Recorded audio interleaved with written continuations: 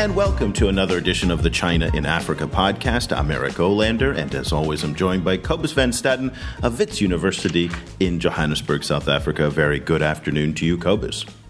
Good afternoon. And today we're also joined by Deon Roussouw, who's the CEO of Ethicsa SA. That's the Ethics Institute of South Africa. And they have had a couple of interesting surveys that we've talked about over the years, Cobus, a couple of times. So we're very, very happy to have you on the show today, Deon. Thank you so much for joining us. Well, pleasure to be with you again. Thanks. And you are joining us from Pretoria today or Johannesburg? No, I'm in Pretoria. The Ethics Institute are based here in Pretoria, so that's where I'm speaking from today. Great. Well, before we get started, I want to give a little bit of background on why we asked Deon to join us today. And it's in part because of a series of research projects that they've done over the years, but culminating in this February, where they did a rather large, extensive survey across 15 countries, over 1,000 people, on Africans' perceptions of Chinese businesses. So we're going to kind of delve into that. But Deon, before we get started, I thought it would be interesting for you to give us a very brief background to Ethicsa SA. Who is it? How did it get started? What's the funding of it? And is there an ideology or a perspective or a point of view attached to it? Ethicsa SA started out in the year 2000. And the objective of the organization is to promote ethics in societies. We say our vision is building an ethically responsible society, and we do it by focusing on communities. And there are 4 types of communities that we focus on. The first one is the business community, the business sector. The second one is the government sector. And then we also focus on professional associations. And very recently, we also started working in schools. And within these 4 groupings, what we do is, first of all, thought leadership, where we are always involved in research around ethics, but also in setting standards for ethics. And this survey obviously falls into that part of our activity. But then we also do a lot of training for companies, for governments, for professional associations, and also for schools. And the third activity is advisory services that we provide to the same organizations. And finally, we also are quite involved in making assessments of the current state of ethics in organizations and also the ethics risk profiles. So that in a nutshell is what we do. Okay. You also asked about the funding. We are a totally independent organization. We started off with funding from the Merck Foundation in the US. That funding lasted for the first 10 years of our existence. Currently, we are not funded by any big funder. We do receive smaller grants, but all in all, we are now much more of a social enterprise who carry out costs through the services that we provide. Good. Okay. Well, so we got that out of the way. Let's now dive into the survey and some of the results. And I think it's interesting because ethics is actually in your name. And ethics are a very relative thing. You know, one man's ethics is another man's, moral crisis. So we're going to get into the cultural relativity issues that come up in your survey. But beforehand, this was a survey, again, done across 15 countries, concentrating largely in 3. Let me review the 6 key questions and some of the results, and then have you kind of dissect it for us before we kind of, start to question you a little bit on it. You asked 6 different questions. You asked the following categories were identified to measure the perceptions of Africans towards Chinese businesses. Okay, number 1, reputation of Chinese business in Africa, quality of Chinese products and services, social responsibility of Chinese business in Africa, economic responsibility of Chinese business in Africa, environmental responsibility of Chinese business in Africa, and employment practices of Chinese business in Africa.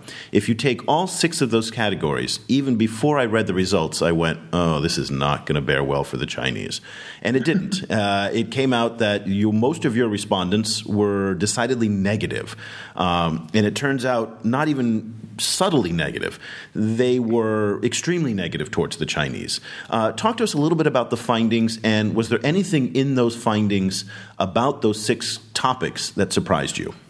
if we look at the 6 areas, the area in which Africans tend to be most negative or have the most negative perceptions is quality of products and services, coming in at almost 56% who disagreed that Chinese products and services of good quality.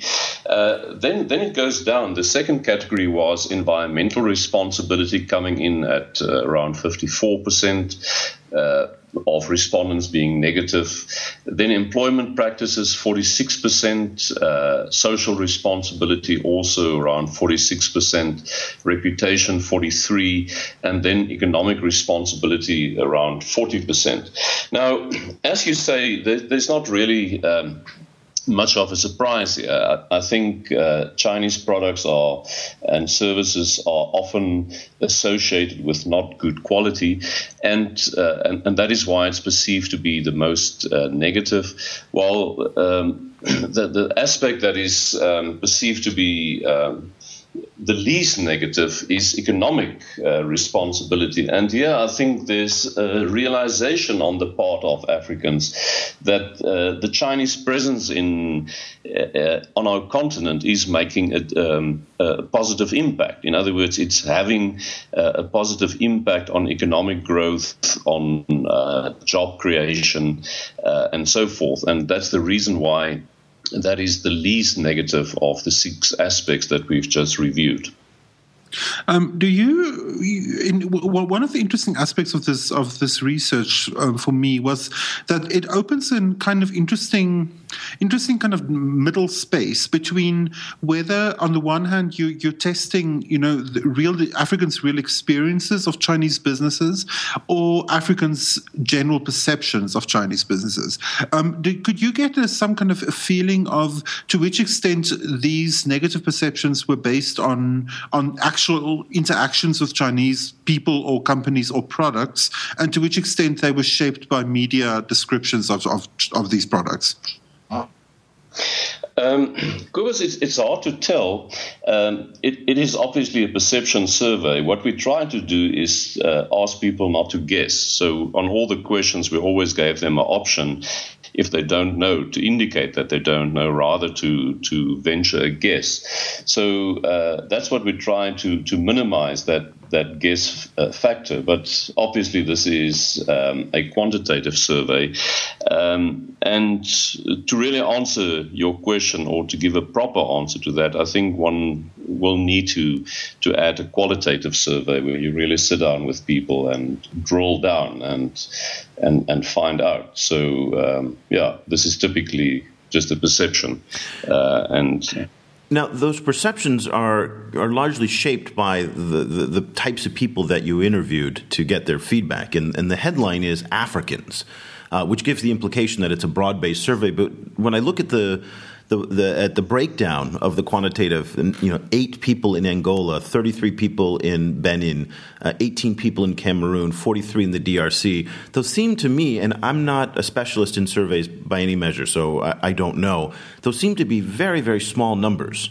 And then almost 60% of the respondents had postgraduate degrees, and then another double-digit had university degrees, which seems much higher than the average. So how representative of Africa do you think the figures and the findings are? I would not claim at all that it is representative. I think one needs to understand that this is an online survey. Now, the moment that you use an online survey, you obviously start excluding all people who don't have access to the internet. In other words, to do an online survey, or even more basic than that, don't have access to computers. So it's for that reason that we're not surprised by the fact that it is the more educated parts of the population who typically would participate in an online survey. So you would get exactly the same type of thing in any other online survey on any other topic. Then in terms of the numbers, yes, some of those numbers, if you have those small numbers for a country, you can't really deduce anything from it. That's why you would see that in the survey, we did focus in a deeper analysis on the 3 countries where we got somewhat more sizable samples, not at all what I would like to see. But where we made a comparison specifically between South Africa, Nigeria, and Kenya, because in those 3 countries we had more sizable samples. And it was very interesting to make this comparison across these 3 countries. Because if you look at across all 6 categories, there's a clear pattern emerging, namely that South Africans and Nigerians tend to be much, much more negative about the Chinese presence in Africa than the Kenyans. What you say in terms of limitations, I totally agree with you, and I would love to see this being done on a much bigger scale. But I think then one will have to change your methodology from an online survey and do much more of an on-the-ground people-to-people survey. It's one of the problems that we have in this entire field of Sino-African studies, that to say the words China and Africa are such vast, imprecise terms to describe, a billion people on each side, that it really is a limit. Hey, Cobus, it's interesting because what Deon was saying was that on the economic front, perceptions are better than on every other front. And that reminded me of the academic journal that you edited last year, where you talked about China's soft power. And there was a very strong story and compelling story that the Chinese have to offer when it comes to soft power, but it wasn't in the context, and it wasn't framed in the context of the Western narrative. Soft power might be an economic growth story rather than a soap opera. And so when you hear what Deon's saying, and when you saw these results yourselves, did that challenge or echo or support what you came up with your own research findings? Yes, I think it confirmed to a large extent what we've found in our brief research as well, in the sense that the most positive perceptions are frequently related to the amounts of people, like amounts of Africans who might be employed, especially who might still be employed in the future. Kind of by if Chinese businesses grow and expand in Africa. Obviously, in Africa, that also comes with the whole issue of whether Chinese businesses employ Africans or not. So that I would agree with Deon that a qualitative survey will probably be, in certain cases, or a combination of quantitative and qualitative will probably help to kind of bring those issues kind of to the fore in more detail.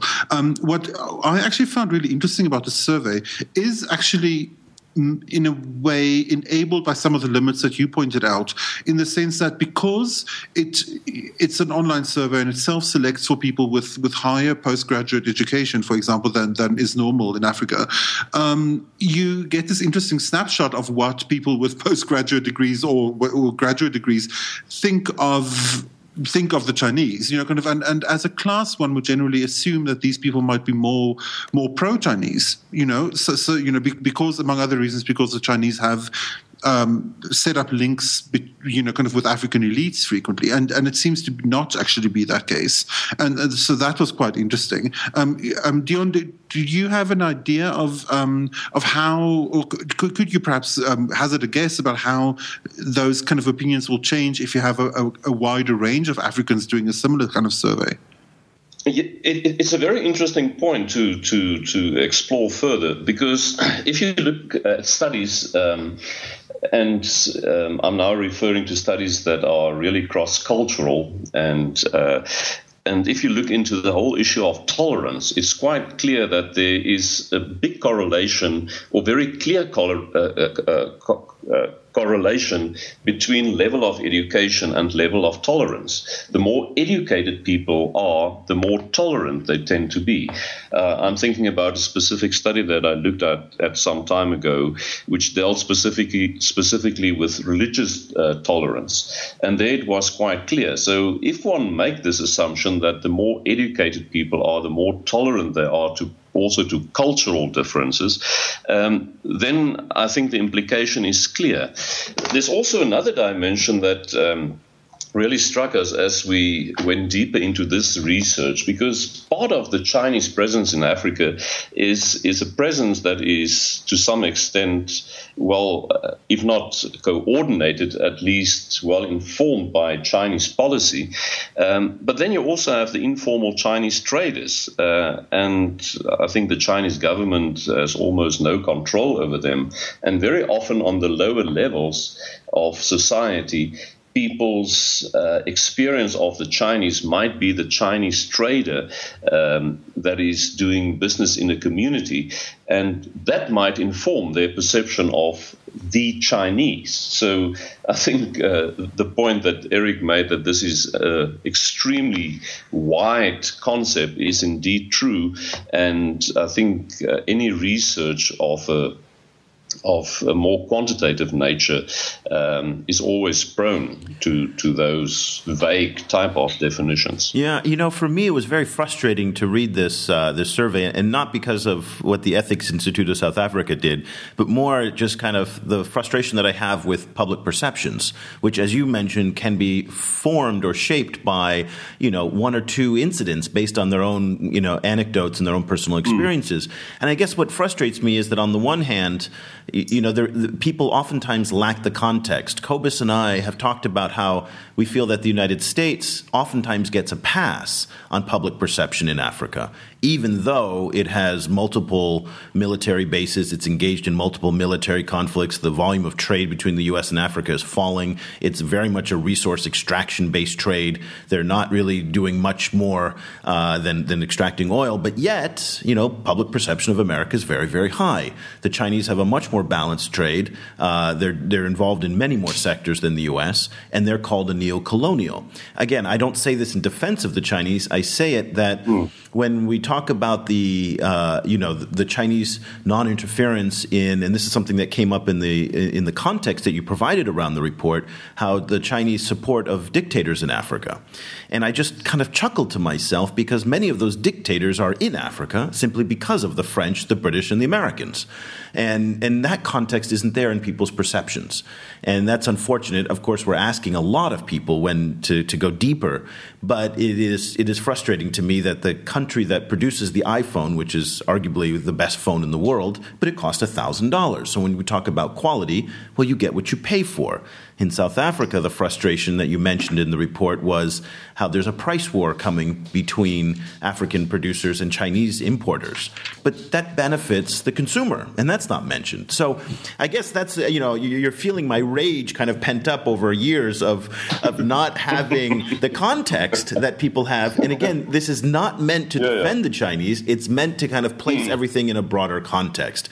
That's more of a statement than a question, but I'd be curious to hear your response. No, obviously there's also the whole history of colonialism that we can't ignore, and if we delve into that, then you would find that the perception, specifically if it's framed within the context of colonialism, would be quite negative. And there are many developments in Africa that points to that. On your remark that the trade between China and Africa is much more balanced, I'm not too convinced of that, Eric.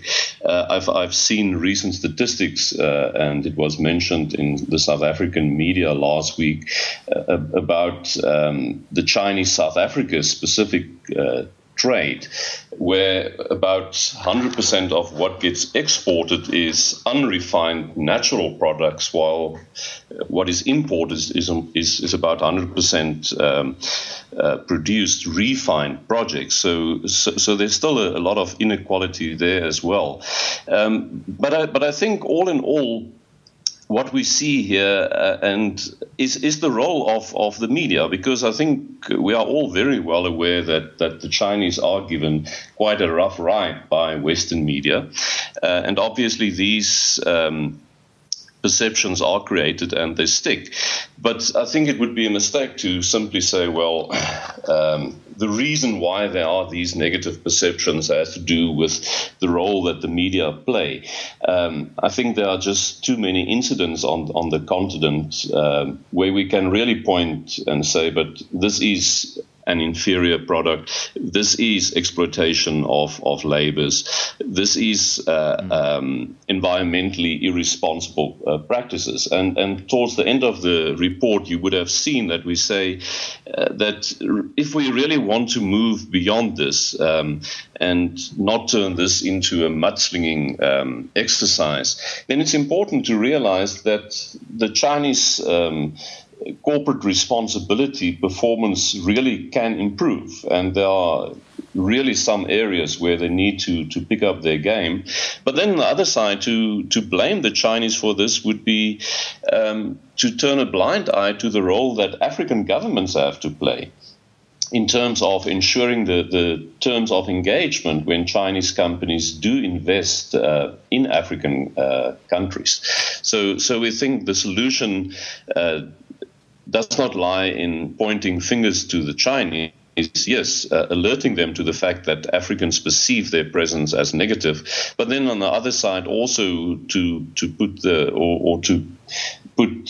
emphasis on the role that African governments need to play in ensuring that when Chinese companies do come and invest here, do engage in trade with Africa, that there are certain terms according to which this should be done. Yeah. In terms of the balance of trade, I just want to make very clear that I was saying it was better than the United States, and I'll refer you to a 2013 U.S. General Accounting Office comparison between the U.S. and China, and a third of exports from China to Africa are machinery. And that's a very empowering type of export. Now, to your point about South Africa, the imbalance there is obvious and it's dangerous, and Jacob Zuma himself has pointed that out. But it's really comparing the U.S. and China, where the U.S. is really only pulling out oil and not sending much back. And so that was my point there. So, Cobus, I guess let me ask you a question as a media scholar.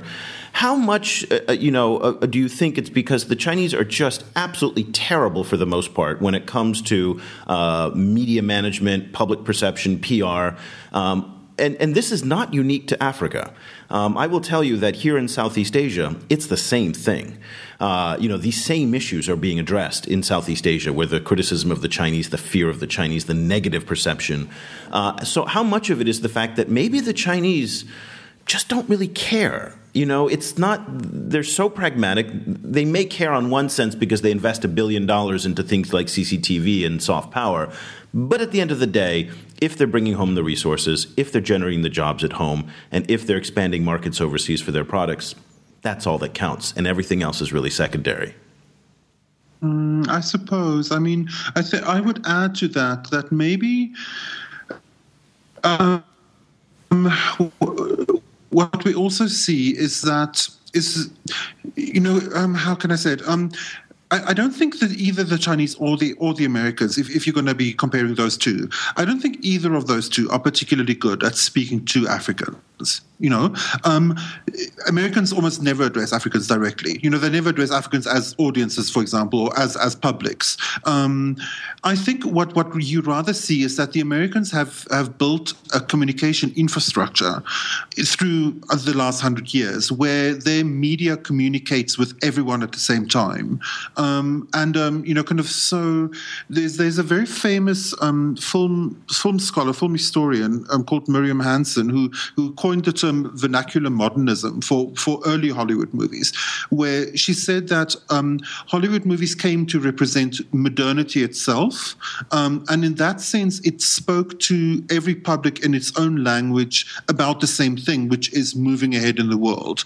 And I think to a large extent American influence still sits with the kind of the afterglow of that development from the 20th century, in the sense that America doesn't really need to directly address Africans because its culture has kind of pathways have been obvious, kind of has been built to African publics, kind of throughout all of these decades, which of course the Chinese don't have. Kind of the Chinese don't have any natural pathways to make daily life in China understandable to Africans. And I think maybe that is the real kind of situation where Africans tend to have much more positive perceptions of Europe and America, even though Europe and America are frequently quite kind of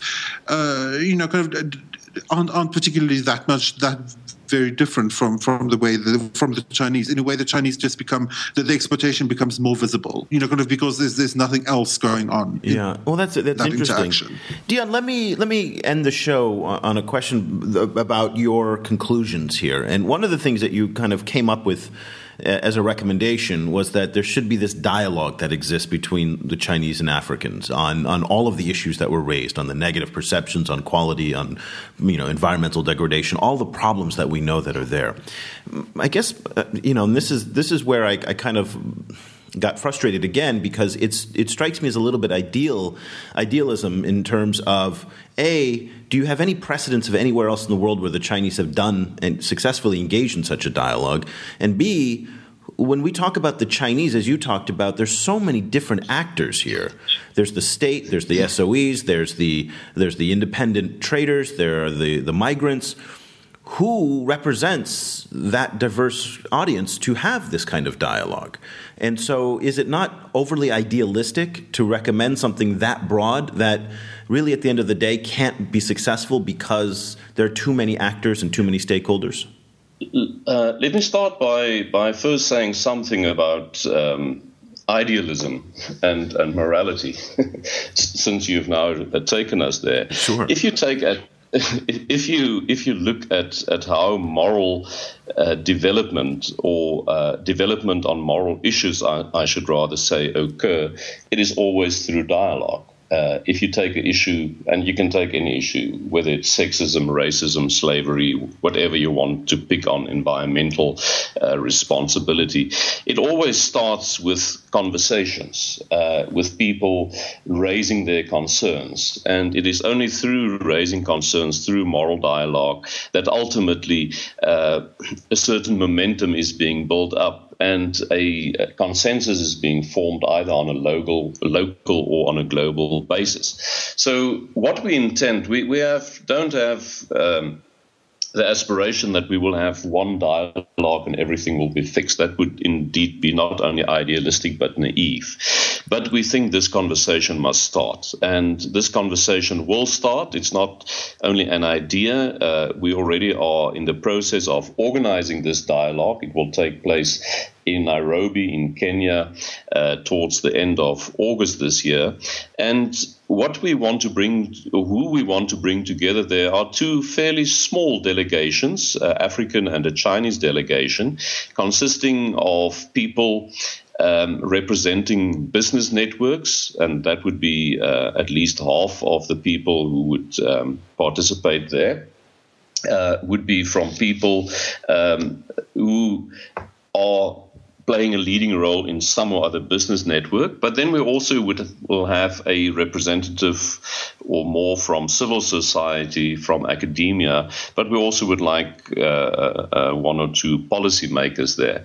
And the whole purpose of the dialogue is to talk about what type of mechanisms can we put in place to ensure that there's an ongoing conversation between China and Africans on these issues, because we believe these issues are not only important for the relationship, but also for the economic development of the African continent. Deon, just before we wrap up, there was one thing in the survey that I was quite kind of tickled by.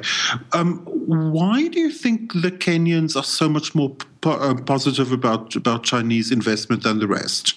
Like in certain cases, they really were like markedly more optimistic about China-Kenya, kind of relationships than the Nigerians and South Africans. Well, it's also, Cobus, something that puzzles me, and I spoke to a number of persons trying to make sense of it, and it's really two guesses that I have. The one might be with the length of engagement, that there might be longer and more extensive investment and trade between South Africa and Nigeria and China. And the other one might have to be with maybe a bigger presence of Chinese television in Kenya. In other words, CCTV being more prevalent there than elsewhere. Interesting. I didn't think of that. Well, the report is Africans' Perceptions of Chinese Business in Africa. It's a survey, February 2014, so it's relatively new. It's an absolutely fascinating read. Not a very long read, but a lot of these surveys sometimes go on for forever. So a good 35 pages you can do. And so I really recommend you checking it out. The website is Ethicsa, that's ETHICSA, only one S there, .co.za, ethics.co.za. Just look for it there. Deon, thank you so much for joining us today. If people want to stay on top of what Ethicsa is doing and the Ethics Institute of South Africa is publishing, what's the best way for them to follow your work? Well, the best way is by far to go to our website, but can I just correct the website that you've given? Okay. Because it's ethicsa.org. Okay. I'm looking at a website right now. Okay, so we'll change it to .org. There you go. Much easier. Ethicsa.org. Same thing.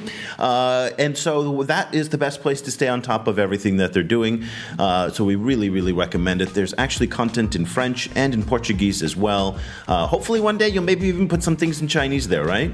Most probably we will. Yes. Well, thank you so much for joining us today. We really appreciate it. Cobus, if people want to follow what you're reading and writing these days, what's the best way for people to stay in touch? I'm on a Facebook page, which is facebook.com/China Africa Project, and you'll see my name when I comment there. And also, I'm on Twitter at Stadenesque. That's STADENESQUE. Our Facebook page now has over 167,000 followers. You know, every week I give a running count of this just because I'm pinching myself over the surge in popularity that we have. Cobus and I update this thing almost 18 hours a day. I'm over in Asia. Cobus is in South Africa, and it's a great place to be involved in these discussions. Deon, I hope you'll share it with the folks at Ethics Institute of South Africa, what we're doing on Facebook, in part because it is a great way to get another kind of pulse of what people are thinking, in part because 80% of our following on Facebook is under the age of 25. And the vast majority are from North Africa and South Asia, interestingly enough. So again, it's not a full, complete sample of Africa, but it is a large sample size that we can kind of gauge what people's opinions are.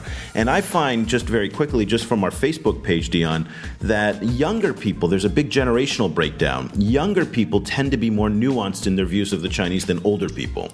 And older people tend to have either traditional archaic views of the Chinese or a very kind of colonial view of Africa, even Africans themselves. So age might be another interesting kind of delineation to look at. Yeah. That's something that we see, at least in our Facebook community. Our podcast here, we're now doing 25,000 downloads a week. Thank you to iTunes South Africa for putting us on the homepage.